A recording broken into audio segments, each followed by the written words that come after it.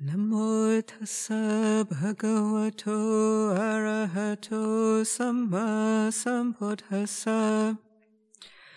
Namo tassa bhagavato arahato samma sambuddhassa.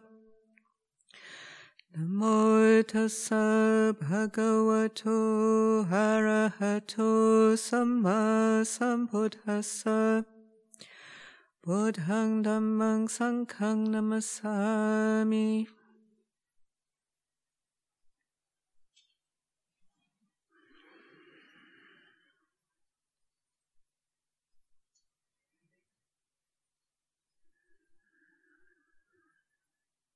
So this is our half moon Wampa observance day.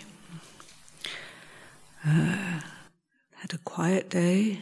And now, evening, an opportunity to practice together and to contemplate the teachings of the Buddha. And it's very lovely to think of the community here gathered, half of us here and half of us in different places around the monastery, but all of us with the intention to contemplate these teachings, this way of practice that is the central part of, the central focus of all of our lives. It's the thing that brought us here and that makes sense to us as a way of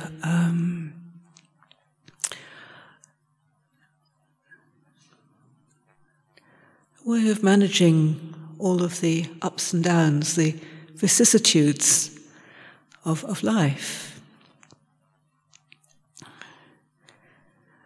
And we have these bodies that we were born with, and I was sitting on the steps of my kuti today and just sort of really very strong sense of just this body that's just part of nature. And looking out over the trees and the grass and the sky and the earth. And just a real sense of just being part of all of that.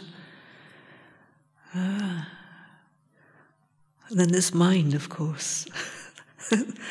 That's what presents another dimension. That's what separates us,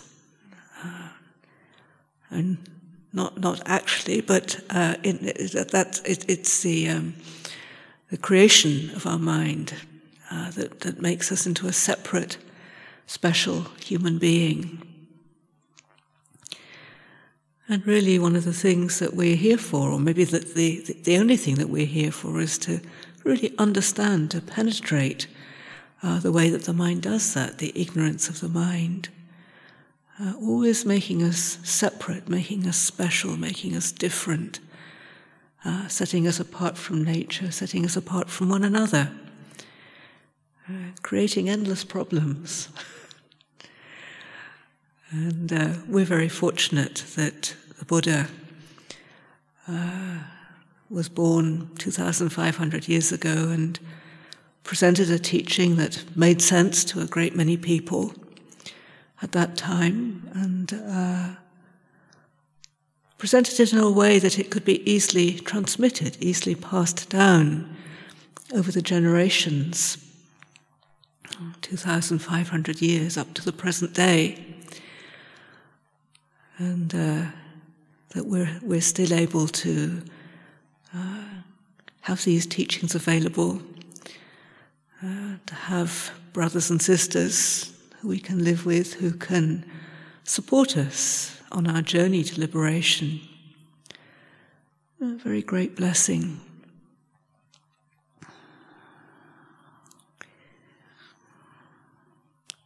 A teaching I thought to contemplate this evening is a teaching that the Buddha gave to his to Mahapajapati, who was the first nun. I was going to say to his stepmother or his foster mother, and And that's how I've always thought of her, but actually that doesn't have a very nice connotation somehow. But thinking of her as the first nun is more uplifting.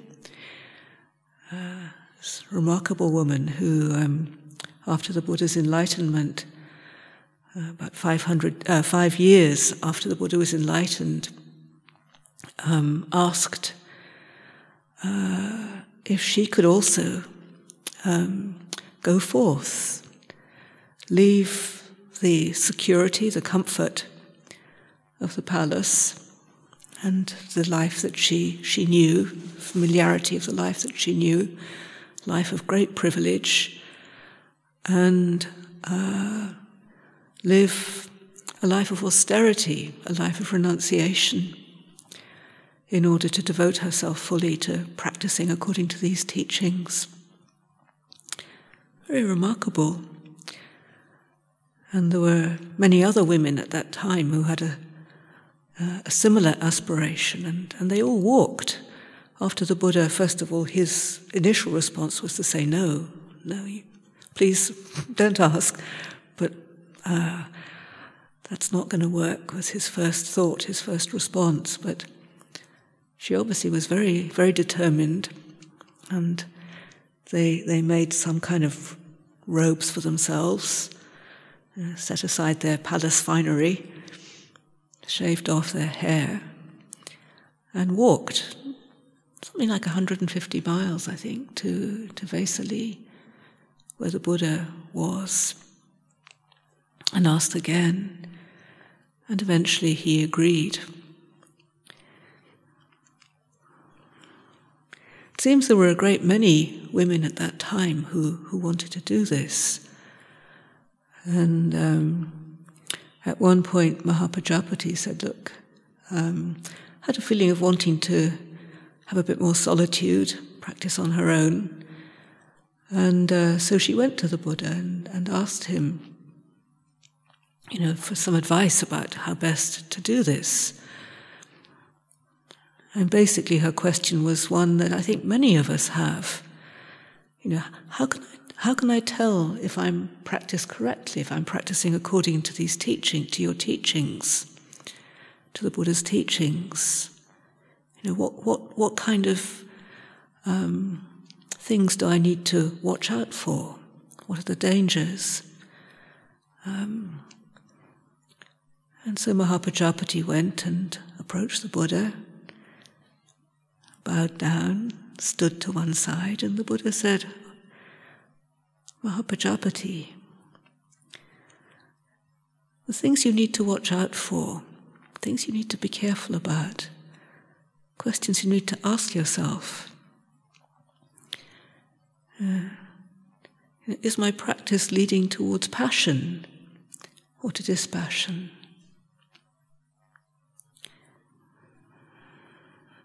Is it leading to being bound or free? Is it leading to self-aggrandizement and not to self-effacement? Is it leading to ambition and not to modesty? Is it leading to discontent and not to contentment? Is it leading to sociability and not to solitude? Is it leading to indolence or putting forth energy? Is it leading to being a burden or easy to support? If you notice these things are happening, then you can know, you can be sure that this is not the Dhamma, this is not the Vinaya, this is not what I teach, you're not following the correct way. And then he went through the whole list again in reverse. Is it leading to dispassion, to freedom, to being free, not bound? Is it leading to self-effacement, to modesty, to contentment, to solitude, to putting forth energy, to being easy to support?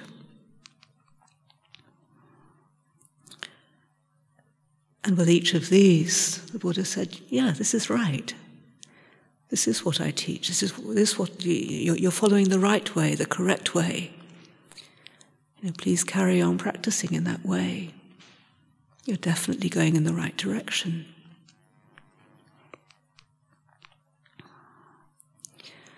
So I thought to talk a little bit about each of these dhammas, these practices, these things that we can notice about our practice.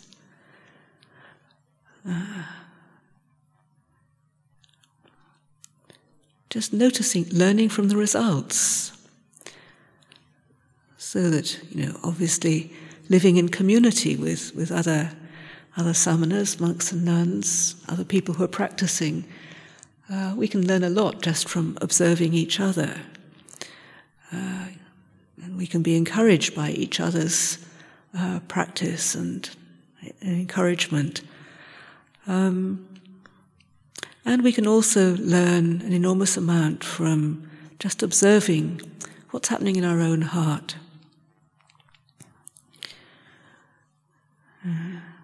So what does it mean? Does it lead to passion and not to dispassion? What is dispassion? What does that feel like? What does passion feel like?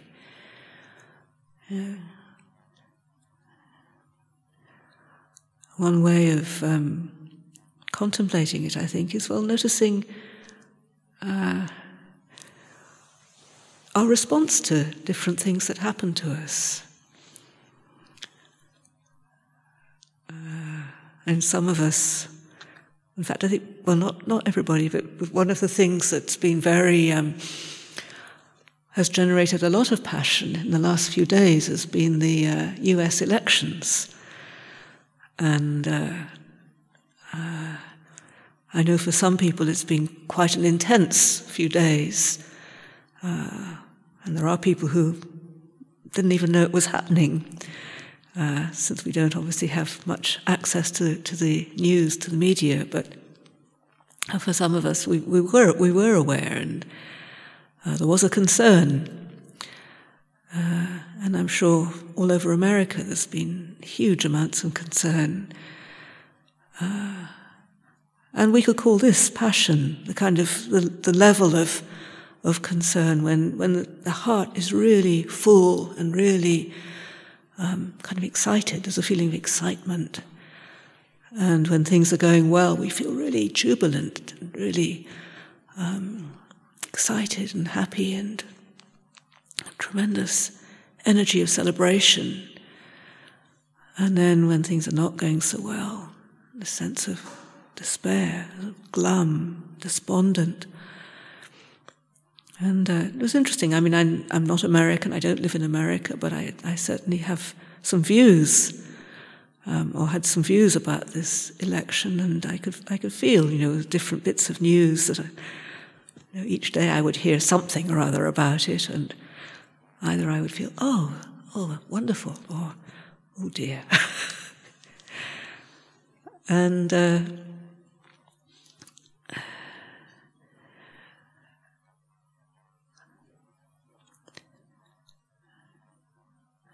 so what does it mean about feeling like passion or dispassion? Does dispassion mean that we don't care? Does passion mean that we do care? Or is it more about the level of kind of equanimity or inner poise, inner balance that we bring to a situation like that? My sense is that as we practice, there's more of an evening out. So although we may care, we may feel disappointed if something doesn't go according to the way that we would like it to go, there's also a measure of equanimity, a measure of balance. We're not absolutely devastated or enraged. For some people it's a matter of very strong, very potent feelings, and And we had a similar thing with the Scottish referendum for independence, similar thing about Brexit. And, the level of feeling could be very, very high. And, it caused a lot of division, actually, in the society. And whereas when there's a sense of dispassion, we may care, but there can be a kind of acknowledging that, everybody has a different point of view, everybody has a different sense of it. And we don't have to hate the people who see things differently. We can just acknowledge that there's a difference. I feel more comfortable with this point of view, but I can accept, I can appreciate that you have a different point of view. So there's a much more measured response to things.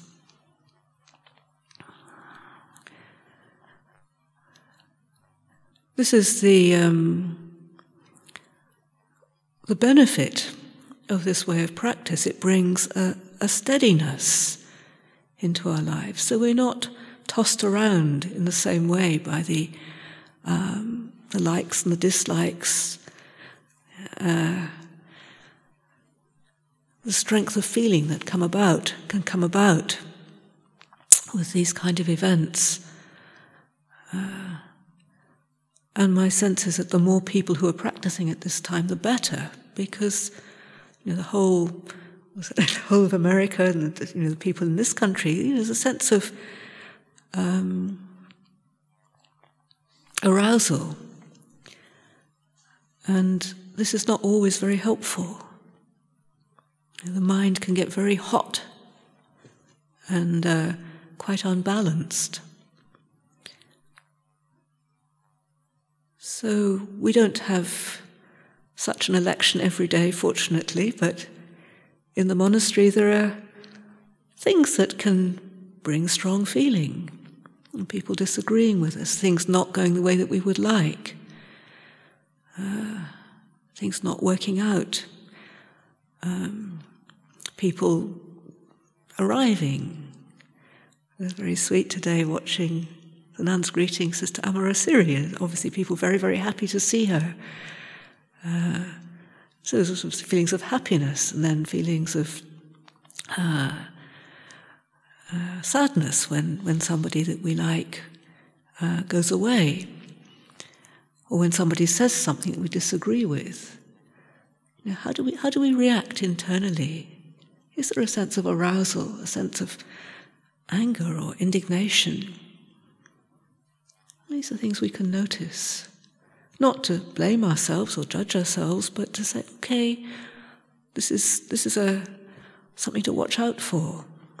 Am I able to respond to this thing that has been said that I strongly disagree with more of an inner calm, an inner balance?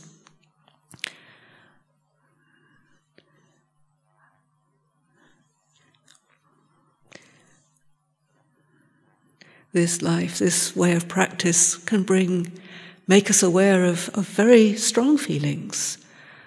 And it can be quite alarming sometimes to find out how much we mind about apparently very trivial things. Get really upset about very small things. But this is what we can learn from, what we can observe.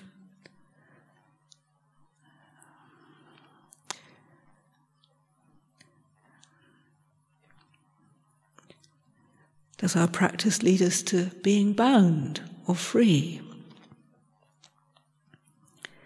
Being bound to our views, bound to our opinions about how things have to be, bound to our likes and dislikes, bound to our duties, our responsibilities.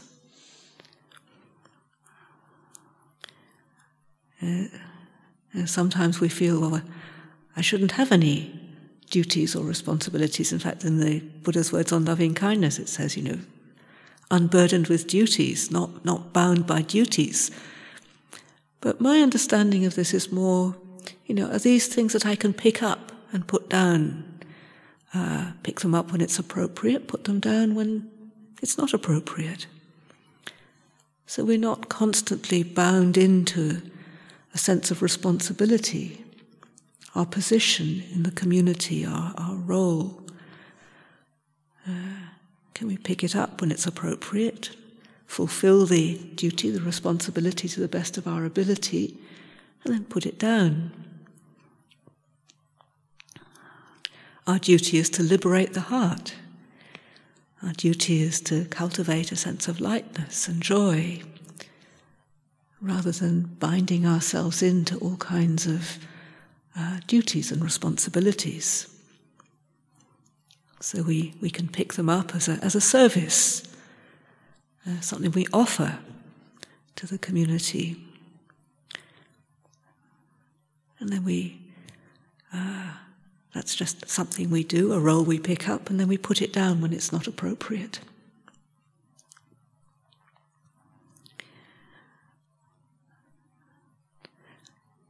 Self-aggrandizement, self-effacement.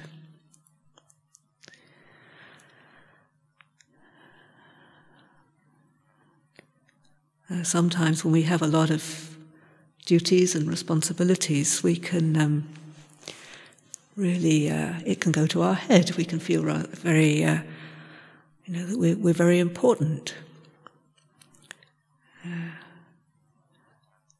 Important position.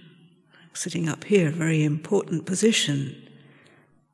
Giving a Dhamma talk, very important. And I can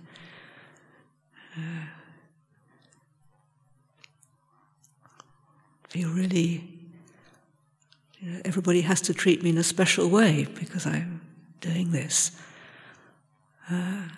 But that's not the way of the Buddha. And the Buddha was always giving teachings, but he didn't expect any special treatment as a result of it. And he lived, his life was always very, very simple. Simple alms bowl, simple robes. Not expecting anything special. In fact, the way that he spoke about himself was quite impersonal. The Tathagata, the one who is gone. I'm not a special somebody. I'm just gone, space.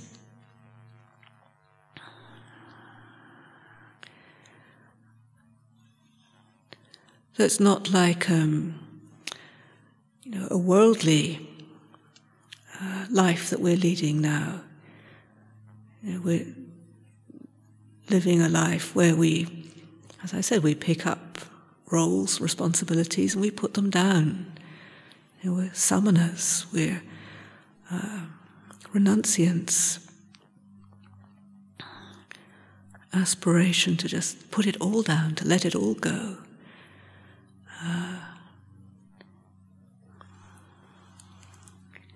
Rather than making a big thing about it, being puffed up or proud.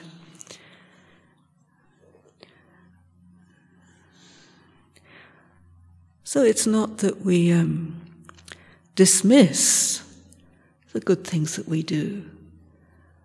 And the Buddha talked about like making merit, practicing generosity, serving, doing good things as a source of merit, as a way of encouraging ourselves. But it's a different kind of thing from feeling proud. It's like a kind of warmth in the heart. And I think it's something that we've all experienced here, because all of us have been generous, have been kind, have done good things, we've all helped each other.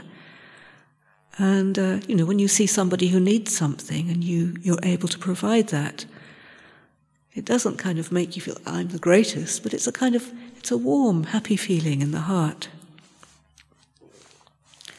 It was very sweet. Yesterday we celebrated Ajahn Bodhipala's 80th birthday. And just seeing the kind of the joy that she has through having in the last 22 years, been able to live as a nun and practice incredible diligence, put a lot of effort and serving, helping, but it's not a feeling of pride but it's just a feeling of joy in the heart of having lived her life well. So this is something we can contemplate. Is my practice leading to a sense of self-aggrandizement, building myself up, making myself feel really big and important, or self-effacement, which is a very, very different kind of feeling? Does it lead to ambition or to modesty?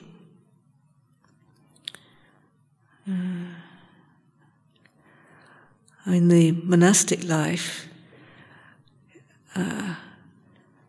within this tradition, is not, we just advance through having been here for a long time. So, being the head of the line or something is not really something you aspire to particularly. It's just something that kind of happens if you stay long enough. So it's not like a big attainment. Maybe there is some kind of maybe it does show a sign of kind of endurance or patience or something, but it's not like a worldly position. It's just what happens when you've been here for a long time.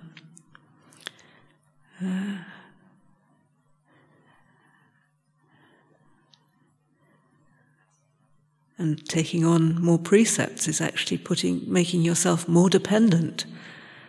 You might think it sort of is a big thing to have more precepts, but it actually makes you more dependent.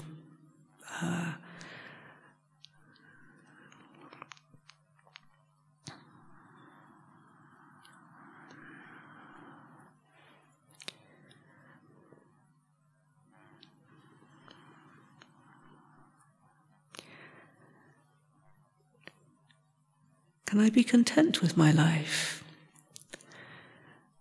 Can I be content with what I have? Can I be content with the food in my bowl? Actually, living here, it's not difficult to be content with the food that we have each day. Very, very well supported, very well provided for. Can I be content with my lodging? My clothing? Can I be content with just how the monastery is, with my life here as a nun, as a lay person, as a monk? The way I'm treated?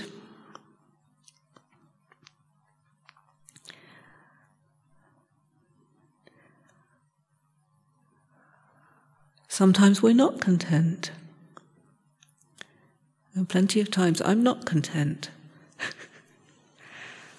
And this is something to watch out for, something to learn from in our practice. This is one of the pointers that the Buddha gave to Mahapajapati. He said, this is something to watch out for. Is there a kind of inner grumbling, a kind of dissatisfaction?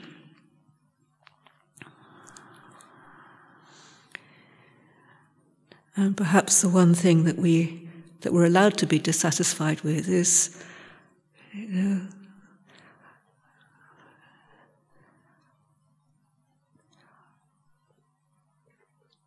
is if we're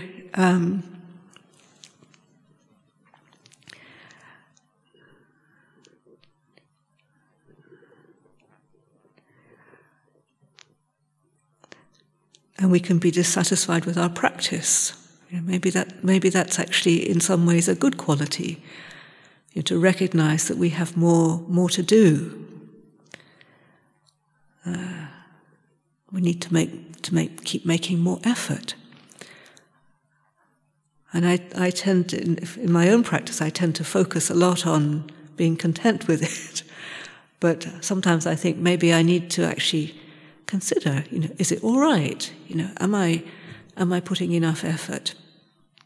Am I being too comforting? Saying, it's all right, Chantasiri, don't worry, you're doing fine. And sometimes we need to do that because we can get very stressed and anxious about our practice.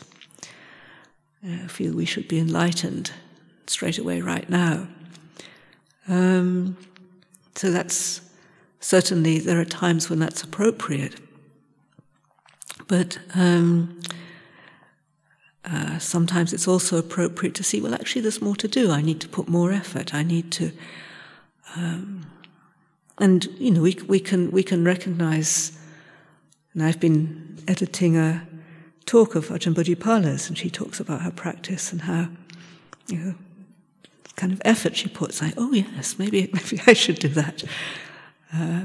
Put more effort. So sometimes it's important to not be too content with our practice. Sometimes it's important to put more effort. And then other times it's appropriate to relax. Sometimes I feel like saying to Bodhipala, maybe just relax, it's all right.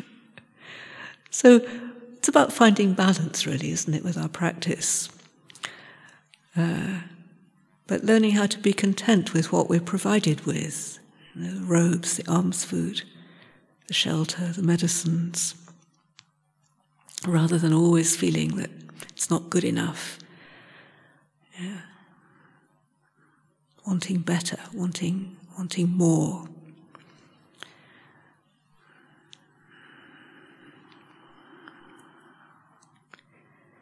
So am I content or discontent?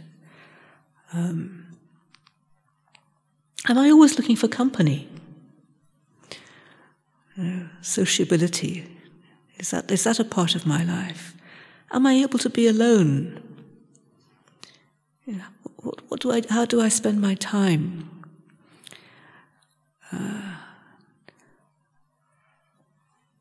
In the monastery, there, living in community, we can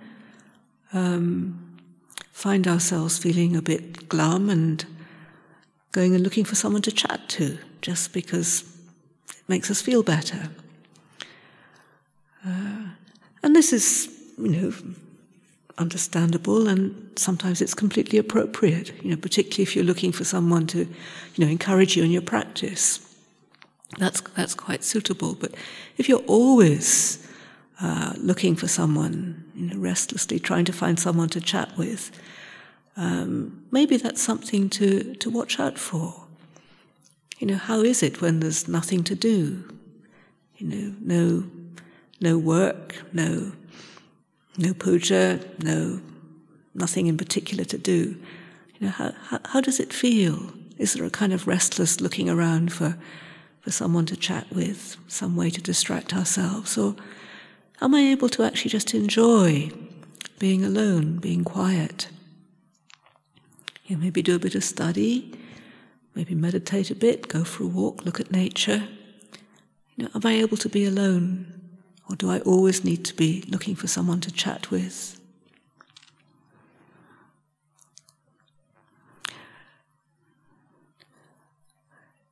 We can take that to an extreme as well. And, community is very interesting because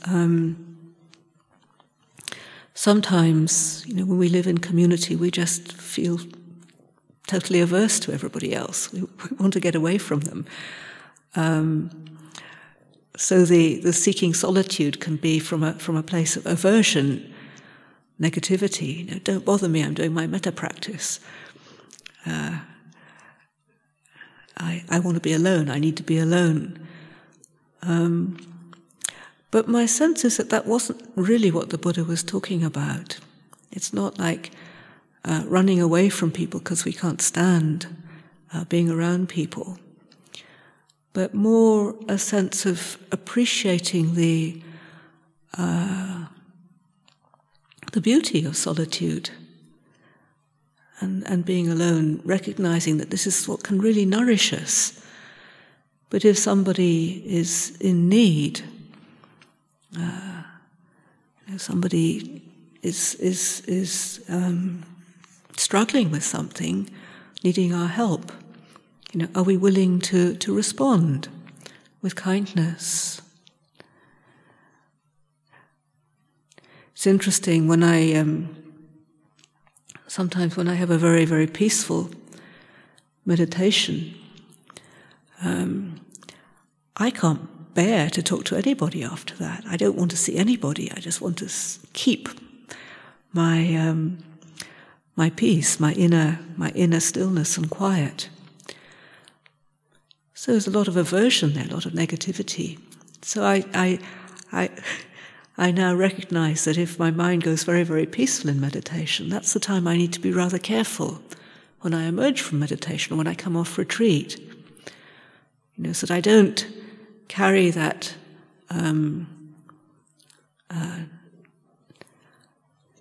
aversion for my spiritual companions, my good friends, or anybody for that matter. I'm willing to respond if there's a need.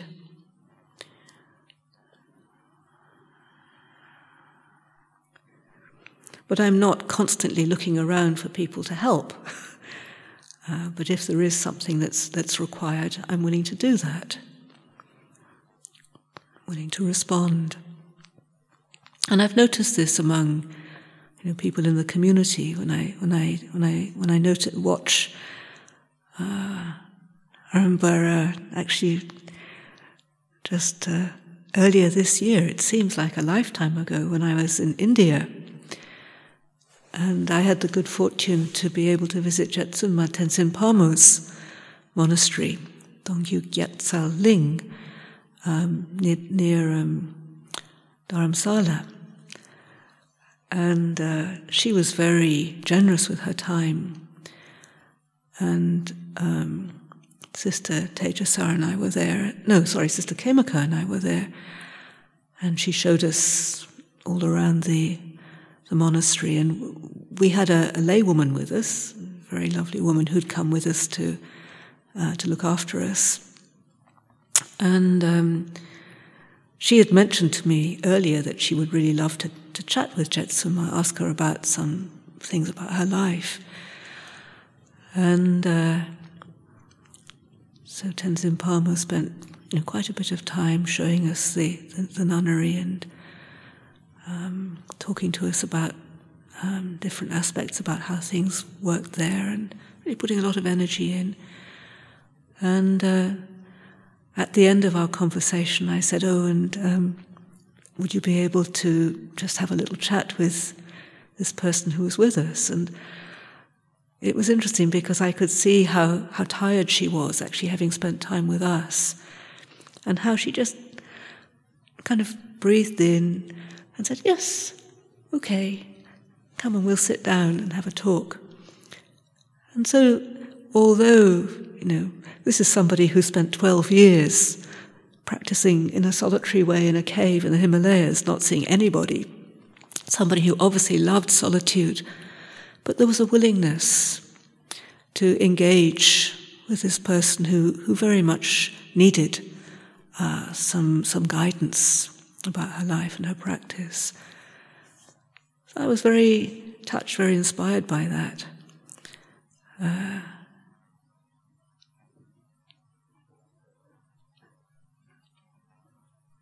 So she definitely loved solitude, but she was willing to engage when necessary, out of compassion. So where are we up to now?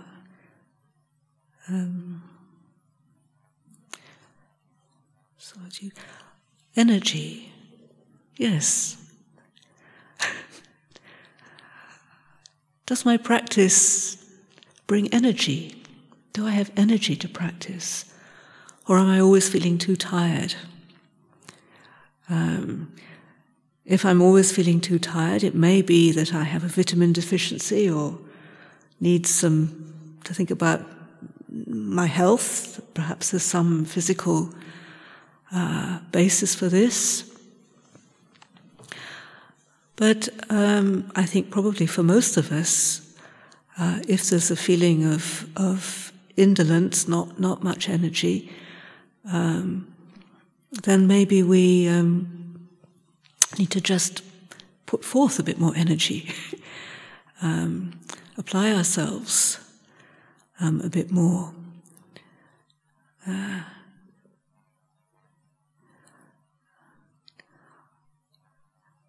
It can be so easy just to sort of think, oh, well, I'll just have a little rest. And just go to sleep for hours and hours and hours. Whereas sometimes it can be helpful just to put forth a bit of effort and push ourselves a little bit beyond what we think is comfortable.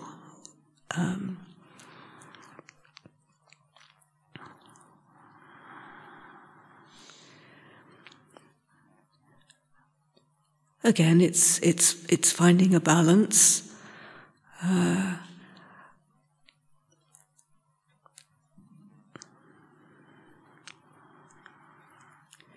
But being willing to rise up and to put forth energy.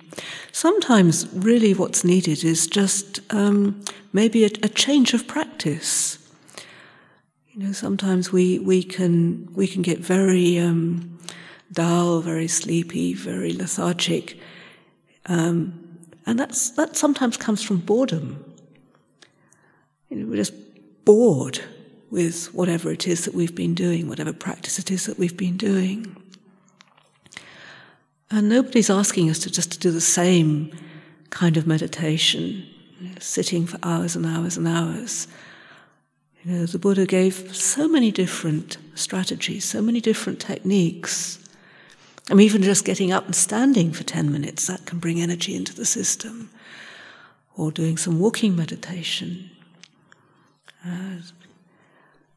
Doing a bit of study. You know, contemplating a teaching. You know, there are many ways that we can infuse energy into our lives, into our practice. Sometimes we can become very hungry for peace. And so we get very, very peaceful, and we just meditate, get very, very peaceful, and then just get very, very sleepy and dozy. And that's something to watch out for. Sometimes in our practice we actually need to generate energy. So to watch out for that. As I said, if we don't have much energy, there may be a medical basis for this. Maybe we haven't had enough rest. Maybe we're actually not well. But it may just be that we need to be a little bit more playful, a little bit more inventive with our approach to practice. That's allowed. That's allowed. Maybe doing some chanting. You know, we're not able to chant right now together as a group, which is something that I miss greatly, but, you know, I do chant around the field. I do chant when I go out walking. I do chant in my kuti a lot. And that's also very good for generating energy. You know, finding a chant that you really like and just chanting full volume. You can do that if you're alone. Apparently there's a place somewhere up the lane, I'm not quite sure where it is, but in the old days, when it must have been way back in the 80s when we first came here, 80s and 90s, early 90s, and when some of the nuns, when they used to get really frustrated, they used to go to this place, and they used to scream because they knew that no one could hear them. So that might be some way to go if you need to chant full volume.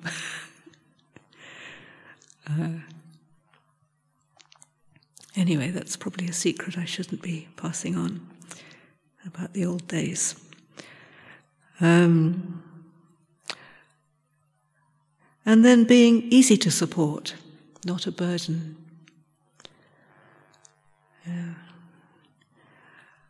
I've thought about this one because, sometimes we may have many needs. As samanas, and it applies equally for lay folk, lay people. Sometimes, when we're sick, we need an enormous amount of help, an enormous amount of care.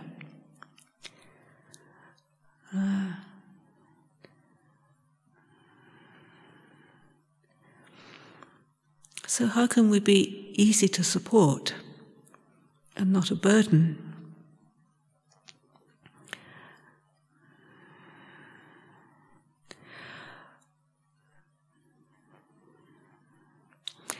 My sense is that one of the things that makes us easy to support is a sense of appreciation and gratitude towards those who are supporting us.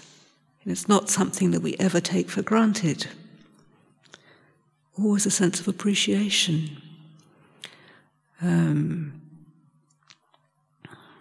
As a nun, I try to, if people say, "What can I offer you?" I try to really think carefully, do I really need anything? And often I don't really need anything. And if I do need something, then finding a way just to ask for it, and if the person has asked, if they want to provide something, then we can ask and it can be provided in a sense of gratitude, a sense of appreciation. And then people are happy to support us. I notice myself, if I can offer something and if people are grateful, if they appreciate it, it's very lovely. I'm glad to do it. It's not a problem. I remember when we used to look after Sister Upala, and there's not many people here who will remember Sister Upala. In fact, probably just Ajahn Sundara. We used to look after Sister Upala, and she was always so grateful. And she needed an enormous amount of care, especially as she got older. And she could be very demanding, very difficult. But there was also a sense of gratitude. And so it was a joy to take care of her.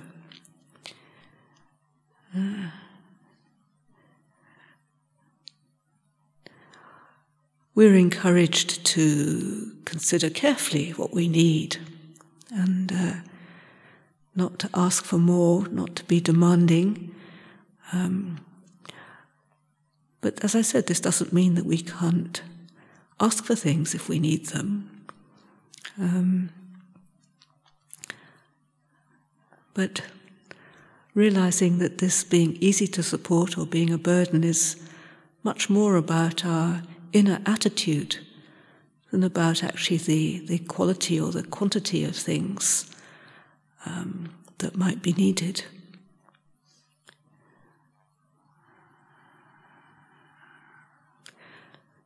So these are the guidelines that the Buddha gave for Mahapajapati, so that she could go and she could practice on her own, diligent, ardent, and resolute.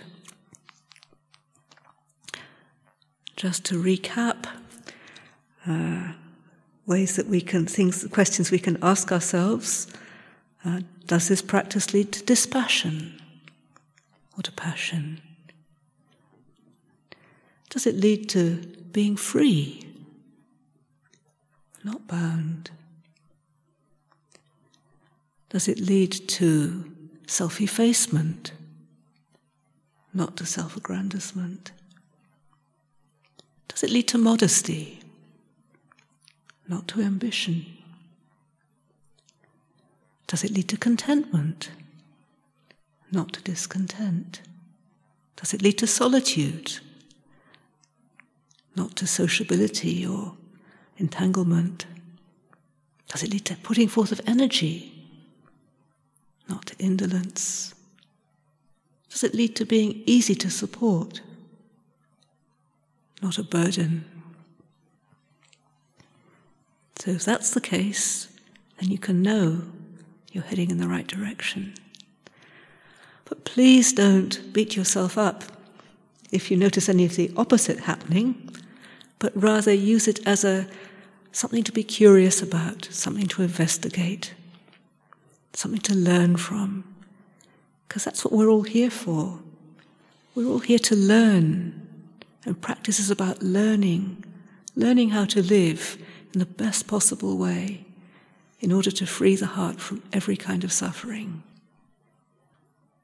So I offer this as an encouragement to us all this evening. May we all be perfectly liberated in this very lifetime. Everyone.